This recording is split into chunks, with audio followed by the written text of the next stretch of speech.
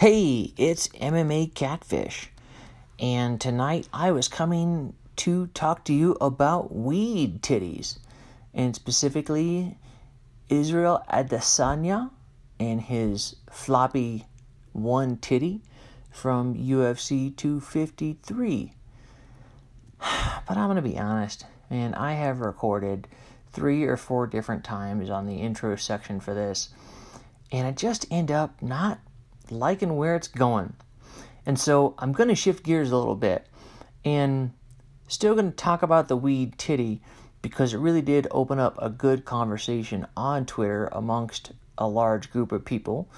But I think what I'm going to talk about more is PEDs, how I feel about them, how I feel about if we should accuse people of them or not, and kind of go from there. Because, man, I don't know. I kept trying to record this, and I just didn't like it, and I just kept delaying it. And so I'm just going to move the fuck on and restart. So, thanks. I appreciate you being with me here for it. Now, a lot of people have different thoughts on Israel Adesanya's weed titty. From thoughts of, like, my boy, Daniel B. Hervey, who said, personally, I think it's more likely he was taking some sort of exogenous hormone and then smartly didn't take anything to come off of it, which led to amortization and titty. Essentially, yeah, he was taking steroids, he didn't take anything to stop from getting bitch tits, and he got bitch tits. And as Daniel points out, it's much easier to take PEDs and not get caught than it is to cycle off them properly and not get caught. That is true. However, I'd also point out that in the current USADA landscape, it's definitely a lot harder to take PEDs and just not get caught, period, whether you cycle off properly or not. Because they are testing for masking agents, they are testing for things like this. In fact, the first time, also pointed out to me by Daniel, the first time John Jones failed, it was for clomiphene. Same for Brock Lesnar, and clomiphene is exactly what you would take if you were taking anabolic steroids and wanted to cycle off and not get bitch tits. That is exactly the higher level, more scientific way to cycle your steroids and avoid long-term damage to your body because of it. And so they got caught for that, even though they didn't get caught on actual anabolic steroids. And then, my homeboy Bearded Stoner 88 weighed in and said, I say he's into some weird cosplay type shit and took too many estrogen pills or had a suction cup on that titty. I smoke a lot of pot and have man boobs, but because I'm fat. And his comment ties into the fact that after it was all said and done, Israel's excuse for it was that he was told by doctors he smokes too much pot, but he's just going to keep on smoking pot. And I will give him props for approaching it head on, coming out with a statement, and just like going at it. And that is certainly possible. Bearded Stoner posted a clip from a story that, according to it, smoking weed is the most common cause of gynecomastia. So that may actually be true. But then you look at the Diaz brothers who smoke a copious amount of weed and they don't have bitch tits. So it really has to make you question it. And I've certainly been in that camp too, of questioning it as soon as I saw it during the fight. I was like, man, that's a little odd. I feel like he's got a bitch tit. But let's face it, he has not tested positive. And to me, that really says something when we're underneath the USADA testing regime, because it is very, very strict. In fact, stricter than it should be if you really want to get down to it, considering the sport that we're in and the likelihood that people are going to be using supplements from INCAPs at GNC and not being very careful about what they use, and taking contaminated supplements, which in general is what we see a huge amount of the positive test being for, is contaminated supplements. So, on the topic of USADA, testing, steroids in MMA, and all of that, when I put out a request for feedback or questions. We ended up with a really long thread, and I want to thank everyone who took part in that thread, because I really come to Twitter for interaction with people, and it's one of the things that I love about MMA. So I want to say thanks to MMA Visual and Cyrus King. Charming Kitten 4 was in there. Congrats on that new baby, by the way.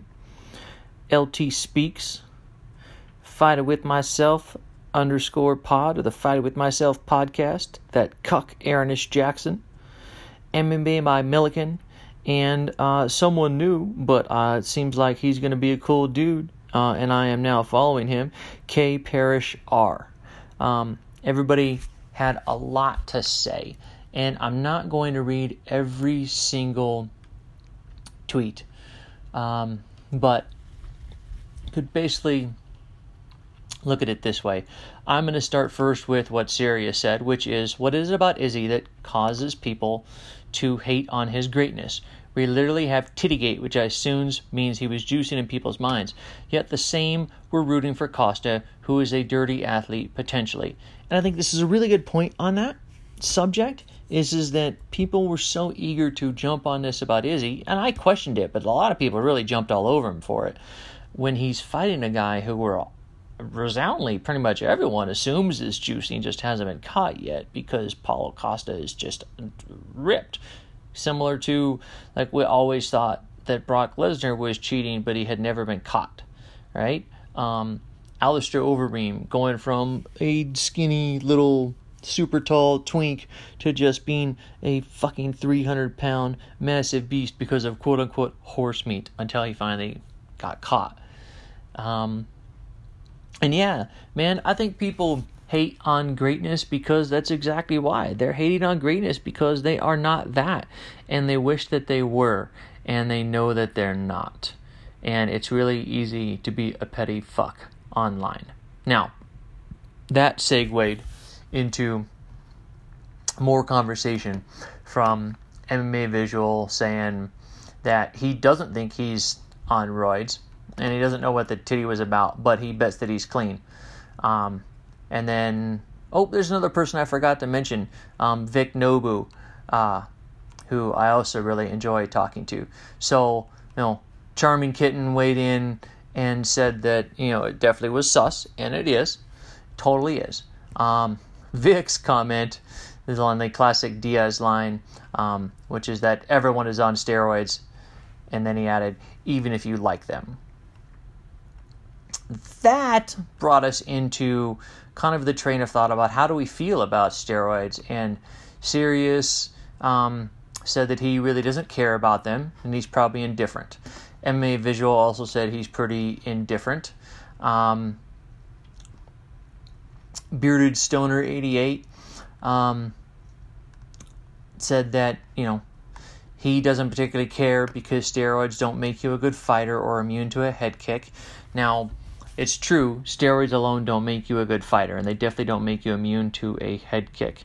But I think one thing that steroids do is allow you to train harder and train longer and have an edge over people who are not using them. And so in that realm, that is where they definitely are performance enhancing. They just, not just to make you look better getting off the bus. Or in the words of Chris Lieben when he tested hot, and I just wanted to look good at weigh-in. Everybody else always has abs. So it's twofold. Without a doubt, simply doing steroids does not make you a better fighter, but it can potentially help that quite a bit. And it was pointed out in this thread about old TRT Vitor versus Dad Bod Vitor after TRT became illegal and USADA came along. And yeah, man, TRT is certainly going to allow him to recover way faster, train way longer, and put in a lot more work. He still has to put in the work, but it's going to allow him to do all of that, where maybe as you get older, it's definitely going to be harder, and you are not going to be as ripped, and you are not going to be as strong, and you are not going to be as fast. And all of those different aspects of it. So, I mean, that's kind of my thoughts on that. I think it's a good point, but at the same time, they definitely do help. That segued us. LT Speaks brought up a point, and this is more along the lines of me, where I really don't like steroids. If we're doing at least like the UFC does with USADA, I really don't like steroids. He says, I'm the opposite. I don't mind steroids being legal, but once you're in agreement that you won't take steroids, you're literally competing under different circumstances, and thus not the same sport. Morality is greatly amplified when you're in a sport that gives monetary bonuses. I would put on top of that, beyond the monetary bonuses of winning and losing in MMA, is the fact that you're punching other motherfuckers in the head. And we have seen Dada 5000 die in the ring and get brought back almost 100% assuredly because of steroids. And we lost Kimbo Slice because of steroids. And as a guy who used to be a fan of wrestling, so many of my childhood heroes have died from basically their hearts exploding in their 40s or 50s, when that should not be happening, because of steroid use. And so yeah, man, when we've all agreed not to take steroids, I have a real problem with it. Now, if you are somewhere where they don't care, like one championship, whatever, man, I don't give a fuck. If you are just the dude riding his mountain bike, I really don't give a fuck. Like, that's a totally different scenario. But when you're looking at the UFC, man, and people are getting punched in the face, and you've all made the agreement not to do it, I definitely don't think people should be doing it. And I don't think that's cool. FWM_pod, Fight With Myself podcast, weighed in as well there and said that pretty much summed up his feelings, though he definitely makes allowances for certain people at certain times. And that's where, yeah, man, this is such a gray issue, in that there were a lot of times where it was just wild as shit, man. And people talk about over in the Pride days with Japan, where they were like, hey, what do you want? And just got it for everybody. And so I think that that's a totally different scenario, and one that I don't blame people for. It's a reality, and it just kind of, it is what it is in those situations, and I don't have a problem. I just really have a problem when we've agreed that we're in the UFC and we're under USADA and we're not going to fucking do them, as opposed to wink wink, nod nod, hey, welcome to Bellator, we're going to come on Tuesday and give you a test, and anybody will be able to pass that test with the exception of Josh Barnett, because he's the world's worst fucking cheater ever. And I mean like the worst. Like, he's the worst at cheating. So, yeah. And all of that brought us around to a side tangent from the new person that I mentioned, the K. Parrish R. And he said that statistically, they have proven that fighters that come in overweight have more wins than fighters that pop for juice. So missing weight is actually a bigger performance enhancement. And MMA Milligan popped in there and mentioned that Calvillo is a perfect example of that, which he definitely is. Of course, a lot more people get caught missing weight than get caught for steroids in general. And one of the things that Kay Parrish mentioned was that, hey, everybody swears they're clean until they are caught. And even then, most of them still swear they're clean and say it's not true. So, yeah, no, that's definitely true. And one of the side things that I wanted to talk about on this that brought up for me was having a background in cycling, where it was a huge problem. I don't ride road, but it was a huge problem with the Tour de France and all of that. And for the longest time, everyone said that Lance Armstrong was cheating, that he was doing blood doping, doing all of these different things. But for the longest time, he never tested hot. And I really struggle to say that someone is cheating. Even Paulo Costa, to even say that Paulo Costa is, because he's been busted using an IV to rehydrate, but the guy clearly cuts a lot of weight. And so I'm going to say that cheating, it's a it's a white lie versus a full-on, right? Using an IV to rehydrate like that is definitely cheating, but it's not the same as PEDs. And I just hesitate to label people as a steroid cheat until they've actually failed a test. And that being said, though, once they do fail a test, I will totally go fucking scorched earth on their ass.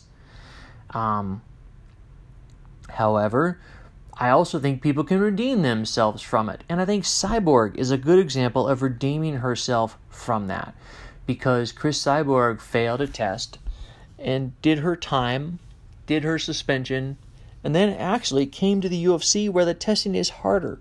And the entire time that she was in the UFC, she didn't fail any USADA tests. She did have one time where she had to get a TUE granted to her after the fact. But it should be pointed out that this is way different than the picograms with John Jones, in that TUEs are very, very, very rarely granted in any sport. And prior to them just being given out for anyone in MMA for TRT, very rare. And for USADA to give a TUE to her really shows that she was able to put together a timeline of, see, here's when I went and saw my doctor, here's the actual problems I had going on, here's the prescription they gave me, and line out everything for it. And so, to me, she is the prime example of someone who cleaned up their act and deserves to be given a second chance. Same for Uberream or Overroyd, in that, we talked earlier about the horse meat and all of that, and then he definitely failed a test right away in the UFC, but now he's been tested like a bajillion times and hasn't come up hot again. And so it's possible that he's just gotten really good at cheating. But I'm going to give him the benefit of the doubt because they're under strict-ass fucking testing with USADA, man. Other sports aren't nearly as hardcore as USADA, and that's because they have unions that protect them from that and keep them from being tested that much so that they can be James Harrison, who any Steelers fan who's telling you the truth would tell you they're absolutely certain that dude was using all kinds of PEDs, but he never got caught, so we're going to pretend it didn't happen. Because I'm just not going to bother with it. I guess in a way, it's kind of my way of being a pussy about it and looking off to the side and ignoring it. That if they don't get caught, I'm just going to believe they're clean. End of story. And now, it's time for voicemails from listeners. What's up, Tad Daddy? This is Juice from the Fighting With Myself podcast. And you better not disrespect my king. I heard you were giving your thoughts on Izzy's weed titty. You better not disrespect my king. That's all I have to say, dude. Anyway, I'm looking forward to the podcast. Much love. Hey, thanks, Juice. Always wonderful and amazing. The cuck that is Juice and Fighting With Myself podcast. Yeah, man. I knew you'd have something to say about Izzy and weed titty. And, I hope you like the podcast. I don't know how great it turned out. I mentioned in the beginning that I kind of struggled in there, but, I guess we'll see where it goes. But in the end, yeah, no disrespect for me, man. Till he fails a test, not even saying he would, but I'm just saying, if he doesn't fail a test, I don't give a fuck. But if you're going to have titties, at least make them even. I am going to say that. If you're going to have titties, at least make them even. Catfishing with Tad Daddy, how are you doing? It's MMA by Milliken. My question is, you have your own original storyline. This is pure fiction, possibly even fantasy. In this storyline, okay, this fictional fairy tale, who is your hero and villain? If you had to choose from an MMA fighter, who would it be? Who would be your hero? Who would be your villain in this storyline? And what will be the outcome? Take care. Have a good one. Oh, man. MMA by Milliken. Why you gotta be messing with me like that? Boy. Well, I've got to say the hero for me in the story is going to be GSP, because he's just my absolute favorite. There's not, like, the worst the guy has ever done is written a letter to a judge saying that a drug kingpin should get let out of prison early to be with his family. And, like, it's just amazing. Oh, he's so amazing. Oh, I love GSP. Athletic skill just through the fucking roof. Just the man. So he would definitely have to be my hero. And then the villain, gosh, I feel like the biggest villain in MMA is Jon Jones, because he's super talented, but fake as fuck, and just a giant piece of shit. So, like, he's kind of like the Joker of MMA. So he's definitely got to be the villain. And, I mean, maybe the storyline revolves around catching him cheating, or I don't know. But yeah, definitely in my story, GSP is the hero and Jon Jones is the villain. Thanks, brother. Appreciate it. And the amazing Pete Bagels, or Bagels Pete, had 2 questions for me. So his first question is, with politicians diving into sports, concussion talk, parentheses, do you see MMA getting attacked anytime soon? Certainly it's possible. Andrew Yang, we know, is looking to make a name for himself in politics and has a hard-on for MMA in a good way, I would throw out there as well, because he really likes MMA and he wants the fighters to be treated better. And he's tight with people like Leslie Smith and those who are trying to get unionization efforts out there and make a difference. So, is it possible? Yes. Do I see it actually happening? Probably not. And that is because MMA is still so fringe. It seems mainstream to those of us who are fans of it. But the reality is that I come to Twitter because I have almost no one in real life to talk about MMA with. Certainly nobody that is as into it as I am. And no one to watch the fights with. And so, yeah, I think when you look at it and you're like, oh, here's this handful of athletes, and even big people like McMalley with his 10,000 followers, but yet if you really break it down, he talks to a couple hundred, and a couple hundred talk to him. So that's how small it is. So no, I don't think that politicians are really ever going to focus seriously on MMA, because it's just too fringe. It's not enough to get them attention and to get them what they feed off of. So, yeah, with Trump on his way out and all of that, I just don't think so. No. But thank you. And the second question from him, this one, I love this one. He asked me, do you think Arlovsky's chest hair gives him an advantage somehow? Remember the 04 Arlovsky and how dominant he was? Then he waxed and started getting waxed. Now, I had to go back and take a look at this and kind of think about it. And I was looking at Arlovsky's record. And I am a massive Arlovsky fanboy. So I want to be really clear about that. And, you look at him, he starts fighting, he takes his first professional fight in April of 1999. Man. And he lost it. Then he won 4 in a row, including that last one, which was his first fight in the UFC, at UFC 28 against an Aaron Brink. Then he lost in the next 2 fights, Rico Rodriguez and Pedro Hizo. That was in 2001 and 2002, which is kind of on track. I mean, he's a heavyweight. In 2000, he fought 4 times, so that was quite a lot.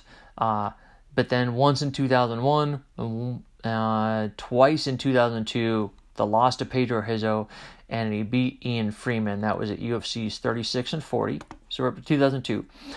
2003, he beats Vladimir Matyashenko by KO. 2004, he beats some dude by punches. 2005, Tim Sylvia to win the interim UFC heavyweight championship. Then 2005, he defends it and was made the undisputed champion shortly after that. Again, 2003 times. He was active back in the day, man. 3 times he fought in 2005 at heavyweight and beat Tim Sylvia, Justin Ehlers, and Paul Buentello, which, there's no slouch back then. Then this is where it takes a turn. Man, why do we lose twice in a row to Tim Sylvia? In 2006, he loses to Tim Sylvia to punches, and then loses the unanimous decision to Tim Sylvia after that, and loses his belt and loses the chance to get it back. Such a shame. So you could say here's where he started. Maybe here's where he started to wax. Perhaps Pete Bagels was off on the time frame. It was in 2006. But then he goes on another good run, man. He beats Marcio Cruz, Fabricio Verdum, Jake O'Brien, Ben Rothwell, Roy Nelson, and here's where he left the UFC, went to Affliction and Elite XC. A lot of those are names that we know, but none of them are, they're not world beaters, right? And then Fedor, 2009, come on. He was winning that until they lost it. Fedor looked out of his depth. Fedor didn't have the reach to beat him and was definitely losing that fight, and then did what Fedor does and just fucking slept him with one punch. And that started a real downhill spiral. And you started to wonder if his chin was going, because he loses to KO there, he gets TK'd, he loses the unanimous decision, he gets KO'd again.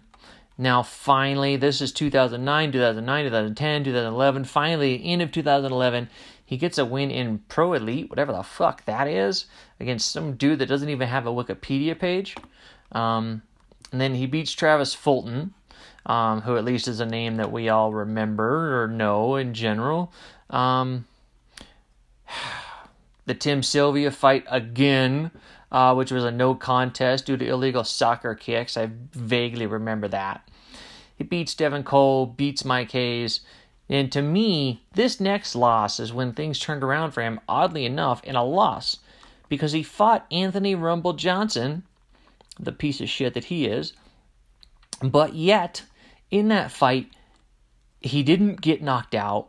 And Rumble hits hard as fuck. We all know that. He didn't get knocked out. But he got his jaw broke. And he finished the fight with a broken jaw. I think it was in the second or the third round. So he fought quite a bit of that fight with a broken jaw. It might have even been, I don't know. It was early. Finished that fight with a fucking broken jaw. And it seemed like, actually, his jaw healed and he came back stronger. Because at that point in time, being a fanboy, I was like, oh man, he's done. Like, he's getting knocked out a lot. It doesn't feel good. Not doing well. So Arlovsky comes back. He beats Mike Kyle in a unanimous decision at World Series of Fighting 5. Then also 2013, he beats some dude in some fight night bullshit somewhere. Gets back in the UFC, split decision win over Brendan Schaub. Fuck him. KO punch over Antonio Silva. Beats Travis Brown. Beats Frank Mir. Then loses to Stipe. Loses to Alistair Overeem. Loses to Josh Barnett. Loses to Francis Ngannou. Loses to Marcin Tybura. That one stung. I'm going to be honest. I didn't think he shouldn't have lost to Marcin Tybura. That one stung. Beats Junior Albini. Beats Stefan Struve. Loses to Tia Tuivasa. Loses to Shamil Abdurakhimov. Nailed it.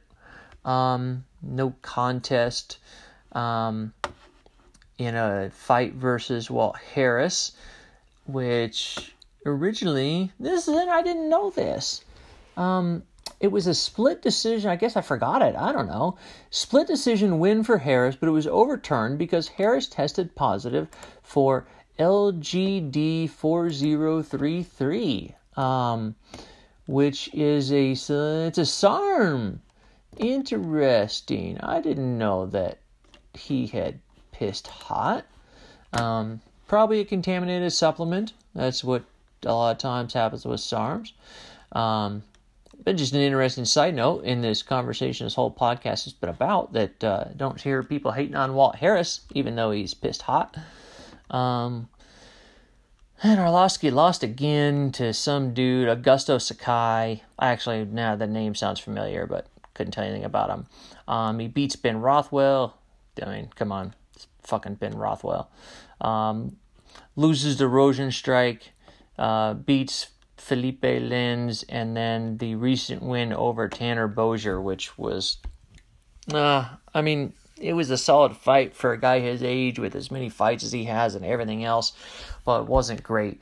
So, I don't know, I guess in the end, as much as I hate the fact that Pete Bagels is disparaging upon my boy, yeah, man, I mean, he's 30 and 19. I guess he needs to grow that chest hair back out. Although, it looks good with it waxed. Looks good with it waxed and his nose fixed. So, yeah, I don't know. I guess that's the best I got on that. As always, you could find me on the Twitter machine at MMA Catfish. And, of course, let's not forget FMP. I'm out. Late.